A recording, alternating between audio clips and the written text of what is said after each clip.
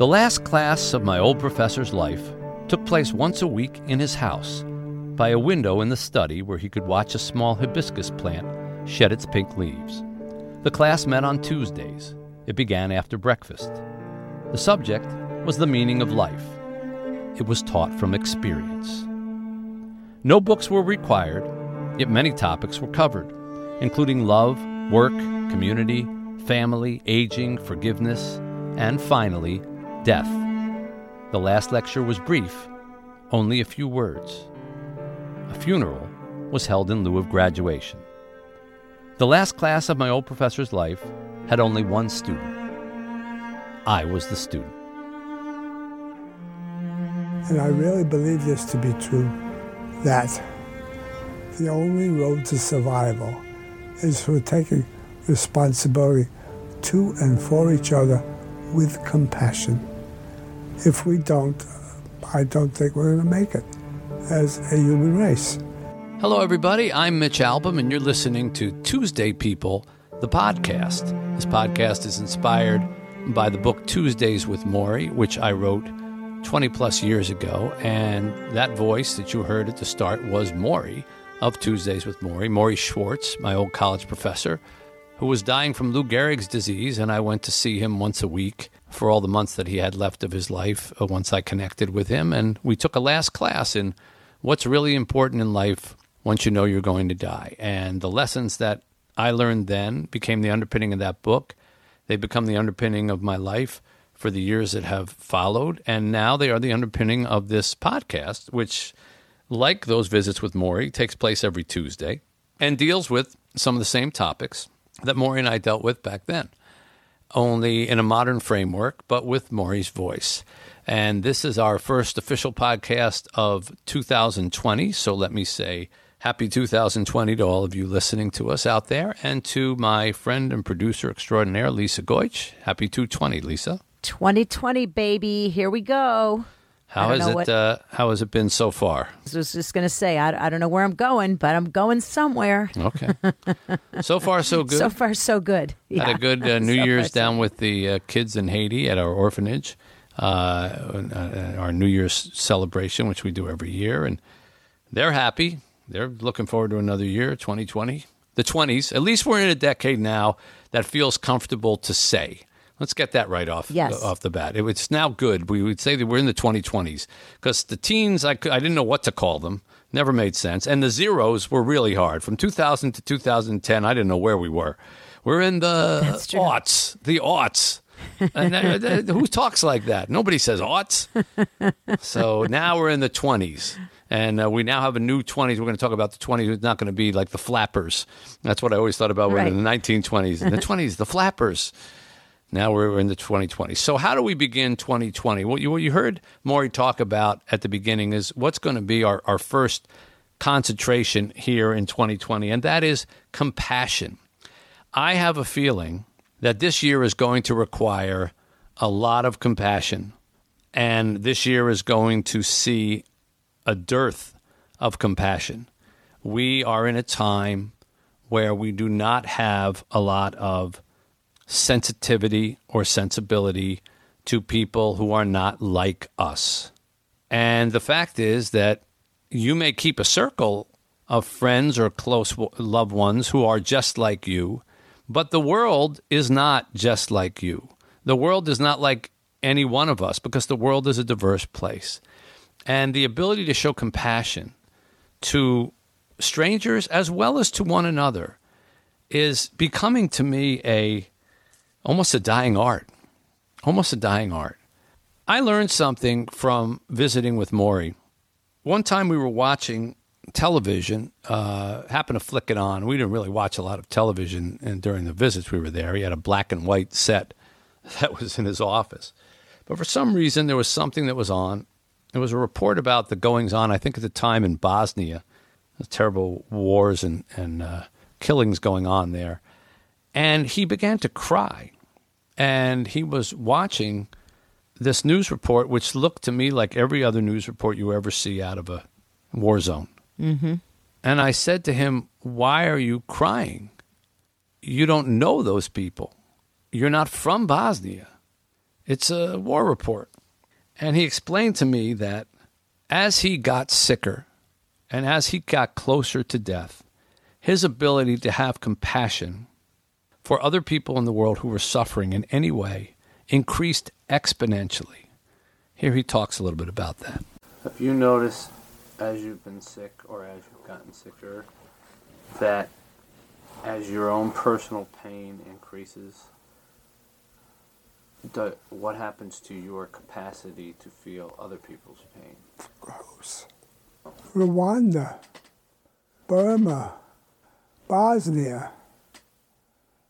It just tears me up to hear what goes on there, because they're suffering horribly, worse than I am in many ways. Did you feel that way 20 years ago? Not when so you much. read about those kinds of things? Oh, I felt a little bit, but not so much.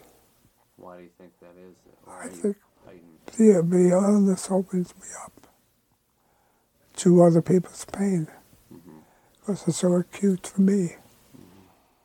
I don't know them, but they're fellow human beings. Now, let's think about that. Why was it that Maury, as he got closer to his death, when you would think, Lisa, that would be a time when you would maybe pull in, say, I don't care about the world anymore. I don't care about other people anymore. I'm going to die soon. I only want to know about me, my pain, my issues, my doctors, my reports. Why didn't that happen? That is interesting, isn't it? Yeah, I think it's very telling. I think the reason, as he explained a little there, is you have to be able to suffer yourself. You have to be able to feel pain yourself in order to be compassionate to other people's pain. If everything's going honky-dory for you, there is a tendency to say, well, those people, if they just worked a little harder, like I do, if they just lived over here, they'd be fine, because I'm fine. What are they complaining about so much? Life is good. Why are they always complaining? Life is good. How many times, maybe when we were growing up, did people, if there was a bum on the street, and I'm dating myself by the word bum, that they used to call them, that's what they would refer to them, a bum on the street, and a guy would roll down the window, the guy would be begging, and the guy would say, get a job. Get a job. Right. Did anyone ever say that to someone who didn't have a job? It was always someone who had a job who would say to the guy, get a job. Right. Unemployed people didn't roll down the window and say, get a job. Unemployed people probably were more compassionate, would say, that's me soon if I don't find a job. Unemployed people were more scared, and they had empathy for the unemployed person on the street because they were worried that they could become that person. So the first step of developing compassion somehow is a little bit of understanding the pain that other people might be going through. And that's hard if you're not going through any yourself. It's difficult if you're not going through any yourself. So if you have gone through pain, if you have suffered, if you have lost a job, lost a position, been divorced, been shut out of someone's life, gone through a medical bout, then you should be able to draw from that and find compassion for someone else who is going through that. It's very, very critical to do. A second blockage of compassion. So Maury was very instructive about this because he worked for a while in his life. Before he became a college professor, he worked at mental institutions and did research work and watched how many people who were diagnosed with severe things, schizophrenia and things like that, would be treated and their attitude towards compassion. And he discovered that compassion was very much a learned trait. Listen to what he had to say about that. So I can say, yeah, be compassionate. But some people can say, I don't know how to be compassionate because nobody's been very compassionate to me.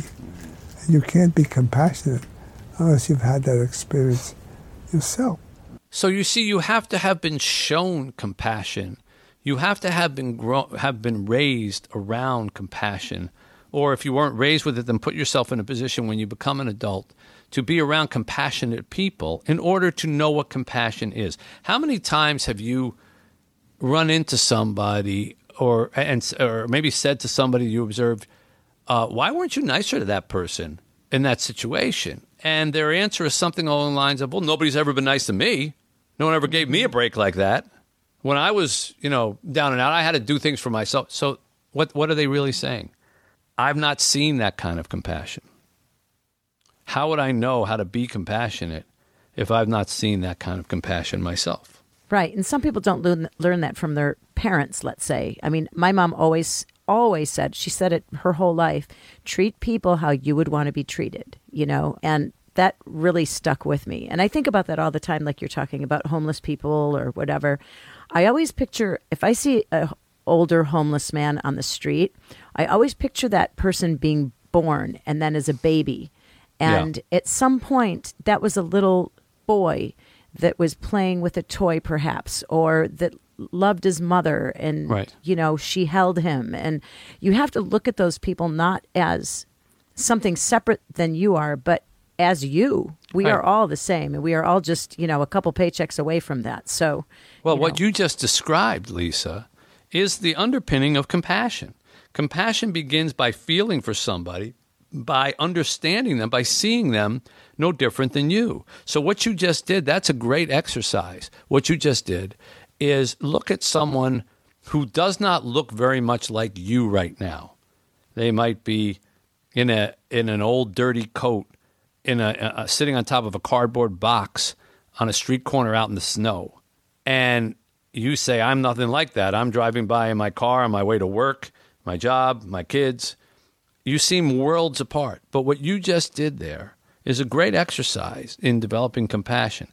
Now imagine when you were both born in a hospital and they put the babies in the beds, before they used to do that more. Now they just kind of bring them to the moms and let them stay in the rooms. But you remember they used to have the baby in a little bed and then next to another baby with a bed, and you could go look through the window and see which baby was yours.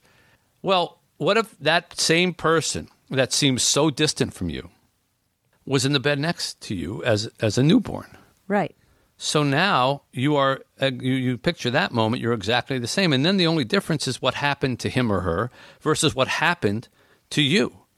Who got to take care of him or not take care of him or her versus who got to take care of you. What circumstances of life hit him or her versus the ones that hit you. And if you can say, well, there but literally for the grace of God go I, then you're beginning compassion because you're seeing yourself in the other person. It's hard to be compassionate for something that you can't relate to. Although I find it incredible how many people are compassionate to animals who are not compassionate to people. The reason this mystifies me is we have never been an animal. Mm-hmm. I went on an African safari last year, and I saw animals that I have never seen before. Right. From elephants, which I've seen in zoos, but now elephants out in the wild, to cheetahs and to certain kinds of mountain lions and things like that. And I found that not just myself, but the people that I was with, we were ascribing human characteristics to these animals that we'd never seen before. Right. Oh, he's scared. You can see he's scared. Look, he's scared. Oh, he's happy. Look how happy he is. And we he's so cute. Oh, so nice. Oh, he's angry. These never visually laid eyes on these animals before. We already thought we understood them. Right. But when it comes to other human beings who we've known for years, we don't have any empathy towards, any compassion towards. We can't, well, that's their problem. Get a job. True. So I don't quite know that. There are people who treat their dogs like royalty, and which is fine, but then they treat people terribly, which is not fine. Yeah. But why does that happen? I believe it's because somewhere along the line, human beings let down that person, did not show that person the compassion or the kindness that they were hoping for. And sometimes that person feels, if I'm going to show compassion, it's going to be wasted on a human being, but it'll be returned by a dog or by a cat. It's unconditional love. That's what I'm looking for, unconditional love. And so they place all that emphasis and energy into their animals, which is beautiful in its own way. There's nothing the matter with that. But if they're not doing it for human beings, it's probably because they've been disappointed by human beings in the past. They've done it and they've been shut out, or they've shown love to somebody, love wasn't shown in return. They were treated badly by somebody, and animals, especially dogs and cats, pets that cuddle and do things like that, they're more forgiving. They're more compassionate. Right. They're more, they're more the equation that they would like to see the equation go. That's a show for and they another. Don't judge. Yeah, they don't judge. That's a show for another day. But the compassion that you can show an animal, it still means you can show compassion. So you have the capability of it. Now, number 3, a big blockage to compassion, I think, in our time and day of where we are today is society and our culture. We don't celebrate compassion. Okay, let's look at the landscape of media entertainment. On the one hand, I can probably count the examples of things that are on television that celebrate a compassion. There'll be a segment on Ellen where she'll find a kid who, I don't know, was missing a leg, and there's a great story behind it, and she'll bring him out and give him a college scholarship or something like that. And okay, right. A feel-good, warm and fuzzy. There'll be a moment on CBS Sunday Morning, which is a wonderful program, where they'll do a piece about someone who's showing compassion to someone else, running a good organization, a charitable organization, something like that. There'll be a segment on the morning shows where they'll surprise somebody with a car or a house. There'll be moments on a talk show where once a year or Thanksgiving or Christmas, they'll have moments where they'll do something nice for members of the audience. I may be missing a few, but for the most part, those are kind of the examples of where the show itself turns to compassion, helping someone who's down. News will occasionally on 22 Minutes they might do one story about some local people getting together for a charity drive to help the children of a slain police officer. You'll see that story, but it'll be 1 minute out of a 22-minute newscast. All right, now let's take the other side, where the opposite of compassion is at the core. Every cable TV talk show, political TV talk show, every one of them is about meanness, cynicism, ripping one side or the other side. It's never about compassion. If compassion comes into it, it's about screaming that the other side doesn't have any compassion. How dare you treat immigrants this way? How dare you treat churchgoers this way? How dare you treat the flag this way? It's all done in anger. Yep, that's true. Talk shows, late night talk shows, whether it's NBC, ABC, CBS, it doesn't matter. The opening monologue, are there ever lines about compassion? No. They're all snarky jokes that make fun of people, right? Right. Across the board. Comedy specials make fun of people. TV, sitcoms and things like that, mostly about making fun of people, if they're comedies. Dramas, for every act of compassion, there's 3 murders. Radio shows, political shows, arch conservative shows, arch liberal shows, meanness, right?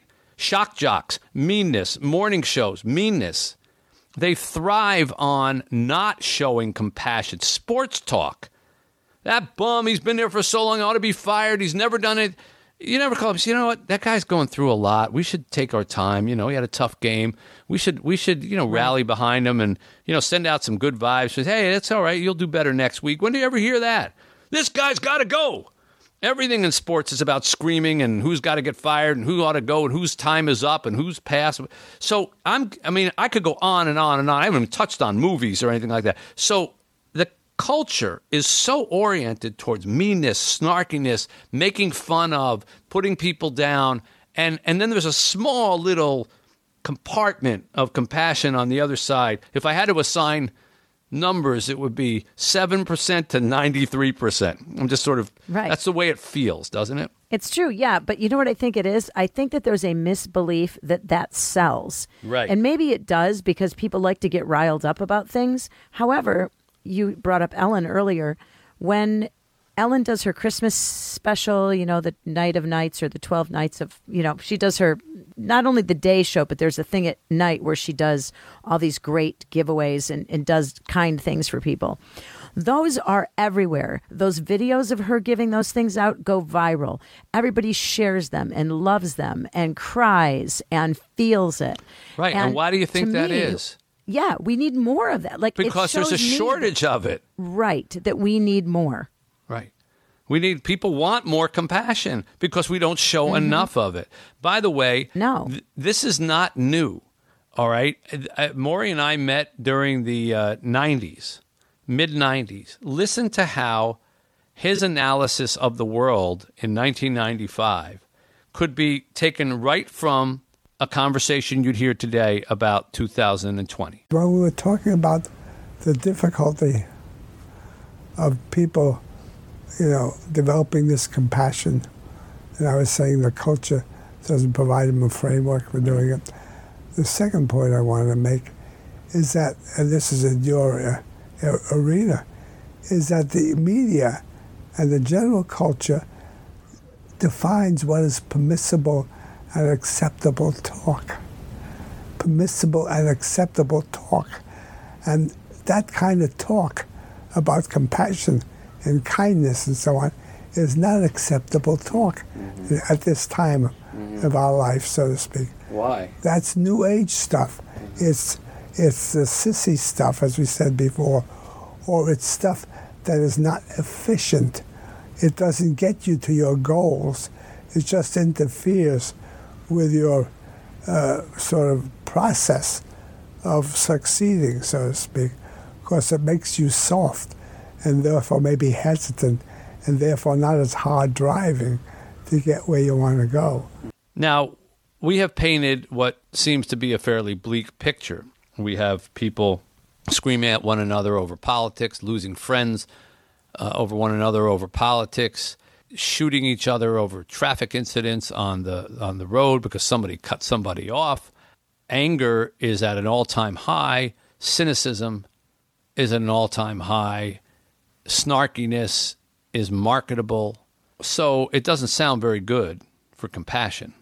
The landscape doesn't look very positive for compassion. But I believe, as Maury did, that deep down we are hardwired for some kind of compassion. Listen. I see the times as being so vicious and the potentiality for greater viciousness unless we have a very strong turnaround. It's very hard to stop that momentum. On the other hand, I want to put in a positive note. Having said all that, I still would think that most people in this country do have an intuitive understanding of what kindness and being decent and being sort of honest with your neighbor is. They have it, but they're afraid to let it out because they'll be taken advantage of. By the way, study after study has shown that compassion and kindness, particularly when you're uncomfortable or you need help or being held, really begins as an infant. And if we are in stages where people are not spending as much time with their kids as infants or as young children, if they're in daycare more than they are at home being held and being tended to, this is part of the price we pay for being so busy. Our children themselves become alienated. They become desensitized. They are given, how many times have you seen now a 2- and 3-year-old who's got a device? More and more. I saw them at Christmas time. They have devices. Yeah. And it's a great babysitter because you give the kid a device and the kid doesn't cry. And you think, right. I have made the child happy. No, that's not accurate. You have given the child a distraction. But you are teaching that child that the distraction can make them happy. When what you should be teaching them is that to be happy is to be human and have connection. Here's a little bit. Maury did a lot of studies on this. Listen to him talking about this. There have been studies that showed kids who were just fed and not loved, they almost died because they weren't getting this basic quality that all human beings seems to need to grow up to be a halfway healthy person. So my assumption is, based on some of this work, based on what I know, that everybody has that to some degree by virtue of being human, by virtue of being able to survive. So these devices that we start our kids on very early and they get lost in are not developing senses of compassion. Actually, many of the games that they're playing are all about what? Blow up, strike, destroy. Yeah, shooting people. Shoot, knock down. Desensitizing, right? Mm-hmm. Desensitizing. And that's the opposite of compassion. And we've become desensitized to murders. We see them left and right in our entertainment. We become desensitized to even bad health, because we see stories about it. And then we just figure, oh, well, there's a cure here. You go see a doctor there or go get this on the web. But the compassion that you need to show somebody when they're not feeling well or when they're suffering is just, I think, drying up. And so we really, for a good quality of life for you as well as for the people who surround you, compassion, which does not mean feeling sorry for somebody. It means being able to empathize with somebody. It means being able to account for their pain, account for maybe some shortcomings that they're showing or some mistakes that they're making or some behavior that is less than what you might like, to allow compassion to help you understand that and accept that. That's what we're talking about, that there's very, very little of. Yeah, and I have to say, I am guilty of that, and I don't know what it is, because I'm a very compassionate person, I like to think. Sometimes I'm overly compassionate, or at least overly sensitive. But when I have friends who are sick, let's say a friend with cancer, maybe it's because I compartmentalize it in my head. I say, oh, she's going to be fine. She can just get her treatments and then she's going to be okay. Maybe it's because I want to not feel sad. Do you know what I mean? So I put it sort of in this box. But then what I do in that case is I'm not offering this person compassion to say, wow, how are you feeling? My gosh, I'm, so sorry you're going through this. Or you can say those things and be empty. But I don't think I personally listen enough to my friends who are sick. You think it's because you don't want to face it? Maybe. I think that's what it is. You just don't want to, if you get in too deep to it, then it's going to hurt you, And so if you keep it at arm's length, or if you just kind of keep glossing it over and making it happy, then they'll be happy too. Do you know what I mean? Like you don't want to dig in too deep for some reason. And I feel bad about that because I know that I know, for instance, I have one friend, I'm sure she would love to talk about it, but we all tend to say, okay, she's going through a treatment. She'll be fine. How you doing? You can ask those questions. How you doing? How you feeling? Oh, I'm not feeling so great. Oh, you'll be okay. You know what I mean? It's these weird brush offs, and I don't feel comfortable with being that person because that's not me. Well, you have to determine, is that, are you doing that because you feel that that's in the best interest of your friend, or are you doing that because that's the best, most comfortable way that you can deal with it? You see? Yeah, I think it's a little of both. Yeah. If you don't want to, dig in too deep because you really don't want to hear it, or you don't want to start going down the road where they start saying, well, I had this blood test and this showed this, or they did this procedure on me and now I have to take these things and I have to wear this, and it's like, ew, gross. You don't want to hear such details. Can't we just keep it at fine or good or maybe or better? Well, then that's something that you have to get over, because you're basically saying, I'll be compassionate to you on my terms.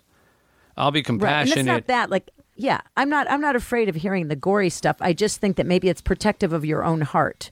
That's how I feel. Because it is so difficult to deal with those things, and you just want everything to be okay. Yeah. But it's not okay.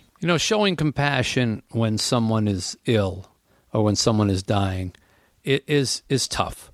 And we should recognize that. I mean, this podcast is based on a book about visiting somebody who was dying. I was very lucky in that Maury made my visits comfortable for me. Maury was more concerned about me being okay with things. And Maury would draw you in. For example, when he would have to pee, he obviously couldn't get up and go to the bathroom. And Right. I think I was like the second or third time I was there, he would say, I have to pee. There's a beaker there. Would you be comfortable holding it while I peed? And all the things that kind of came with that. And Right. the first time, I think I kind of, he must have seen such a look of shock on my face that he said, "Don't worry, it's fine." And he rung a bell, and someone came in, one of the nurses that came in and did it. But eventually, over time, it didn't bother me, and I learned to do it. But Maury was like, "Whatever you're comfortable with is fine." But Right. don't pay. What he would say is, don't look at my exterior. Don't look at this withered body that can't walk, or that's shriveling, or that's atrophying. That's not me. That's the carton I was shipped in. Mm-hmm. And you think about that. That's the carton I was shipped in. My soul is inside this body. This body has been many things. It's been an infant. It's been a young running boy. It's been a healthy teenager. It's been a strong, robust man. It's fathered children. And now it's old and decaying, but it's just the exterior. And, he made it very easy for me that way. And sometimes it's not so easy for people to look at someone who's sick or who's disfigured or who's had a stroke or whatever. But, this is part of having compassion. Part of showing compassion is being able to see beyond what makes you comfortable into what's going to make the other person comfortable. Do you know what the actual dictionary definition of compassion is? Sympathetic No. pity and concern for the sufferings or misfortunes of others. I'm not sure I would go so much with the pity, although sympathetic pity, I guess, is a modified form of pity. But concern for the sufferings or misfortunes of others, that for sure is it. And when you show concern for the others and not so much about what's going to make me comfortable, then you're getting to real compassion. But there are so many levels of compassion, and we've only begun to scratch the surface here today, and we'll leave it here at that. But we'll come back and revisit this, I'm sure, multiple times during the course of the year, because we're going to need compassion, not just for those of us who are ill or sick, but compassion for one another as members of society. And we have to be able to understand one another and give each other the benefit of the doubt of, well, okay, I don't agree with that person's particular take on this issue or this political candidate, but they're a human being just like me.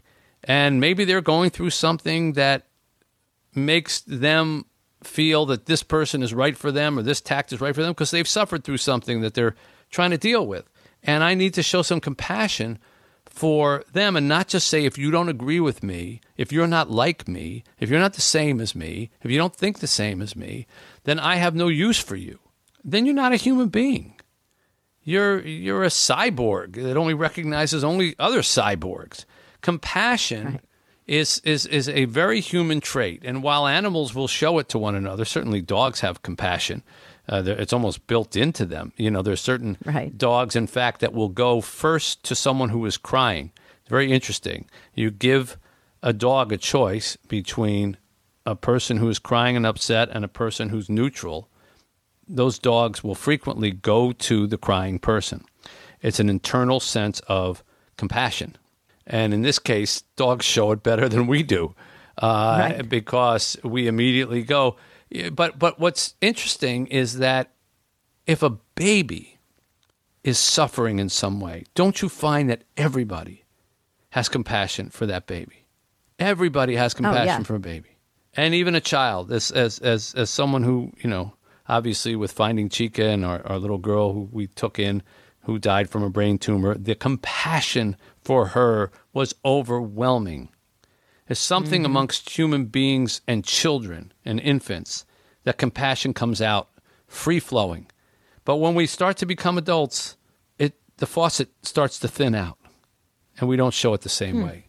Why is that? I don't know. It's a good question, and one that is interesting. Maybe there's a safety net there or something when it's a child. You know what I mean? Again, it's sort of like what I was saying earlier. I think it's easier to show compassion to a child. It's easy to show compassion to an animal. But with an adult, it's not as easy because I think you're somehow opening yourself up more. Right. I don't know. Or maybe you're admitting a vulnerability that could be me. Exactly. And I don't want to face that. So I don't want to go see someone my age who's really suffering in the hospital. But I'll go see a child who's suffering in the hospital because I passed that. I'm safe. It's not going to be me. But that in itself is rooted in a selfishness that is not what compassion is about. So this is a big topic, and there'll be lots more to talk about it. But let's leave it there. We learned a lot about compassion here today, and I think it's a good first lesson of 2020, and certainly something that Maury talked about. Let's give him the final word on this. It is completely hopeless. That potential for decent behavior is there, but it's deeply buried under the cultural norm today. And that's where the hope is, as far as I'm concerned, to be able to reach that. When I say, how do you get somebody to be compassionate? Well, you try to reach that little core or big core, whatever it is, that's now so deeply buried. And the only way you reach it is by showing it to them. And then maybe it'll come out. So that's going to do it for today's edition of Tuesday People. Please make sure you tell your friends about us if you enjoyed this podcast. Tell them they can get it anywhere they listen to popular podcasts. You can certainly leave us a comment, a rating, and all the rest of that. We welcome that. And a couple more housekeeping notes, Lisa? Yes, please join our Tuesday People Facebook group on Facebook. It's called Tuesday People. And you will notice it because it's the Tuesday People podcast group with Mitch's face right there. Don't let that scare you, please. Join the group. Share your stories with us and with other members of the group. It's really a great, speaking of showing compassion, there are a lot of people who spill their stories there, and it's a great place to hear their stories and talk to them, and it's a wonderful little place. And we also have our Tuesday People storyline. Ta-da! It's our hotline, 248-621-4701, 248-621-4701. You can leave messages for us that we may play on the show at some point. And Mitch, you tell them about the new thing that we're going to be starting this year in 2020. Yes, shortly. We're going to give you the opportunity to participate in the show because we're going to tell you the topics we're going to be covering and give you an opportunity to call in at a very specific time. And we'll be waiting on the other end of the line, and we'll have conversations with you about those topics, and then we'll take some of those conversations and incorporate them into our programs about those topics. So you will be part of the show, so to speak. So until we get a chance to talk to you then, and until we see you next week, on behalf of Lisa Goich, this is Mitch Albom saying thank you to our Tuesday People community, and see you next Tuesday. Thank you for listening to Tuesday People. To be part of our conversation, join the Tuesday People community at wetuesdaypeople.com. Subscribe to our podcast so you don't miss an episode, and share it with your friends. We look forward to having you with us every Tuesday because, after all, we're Tuesday People.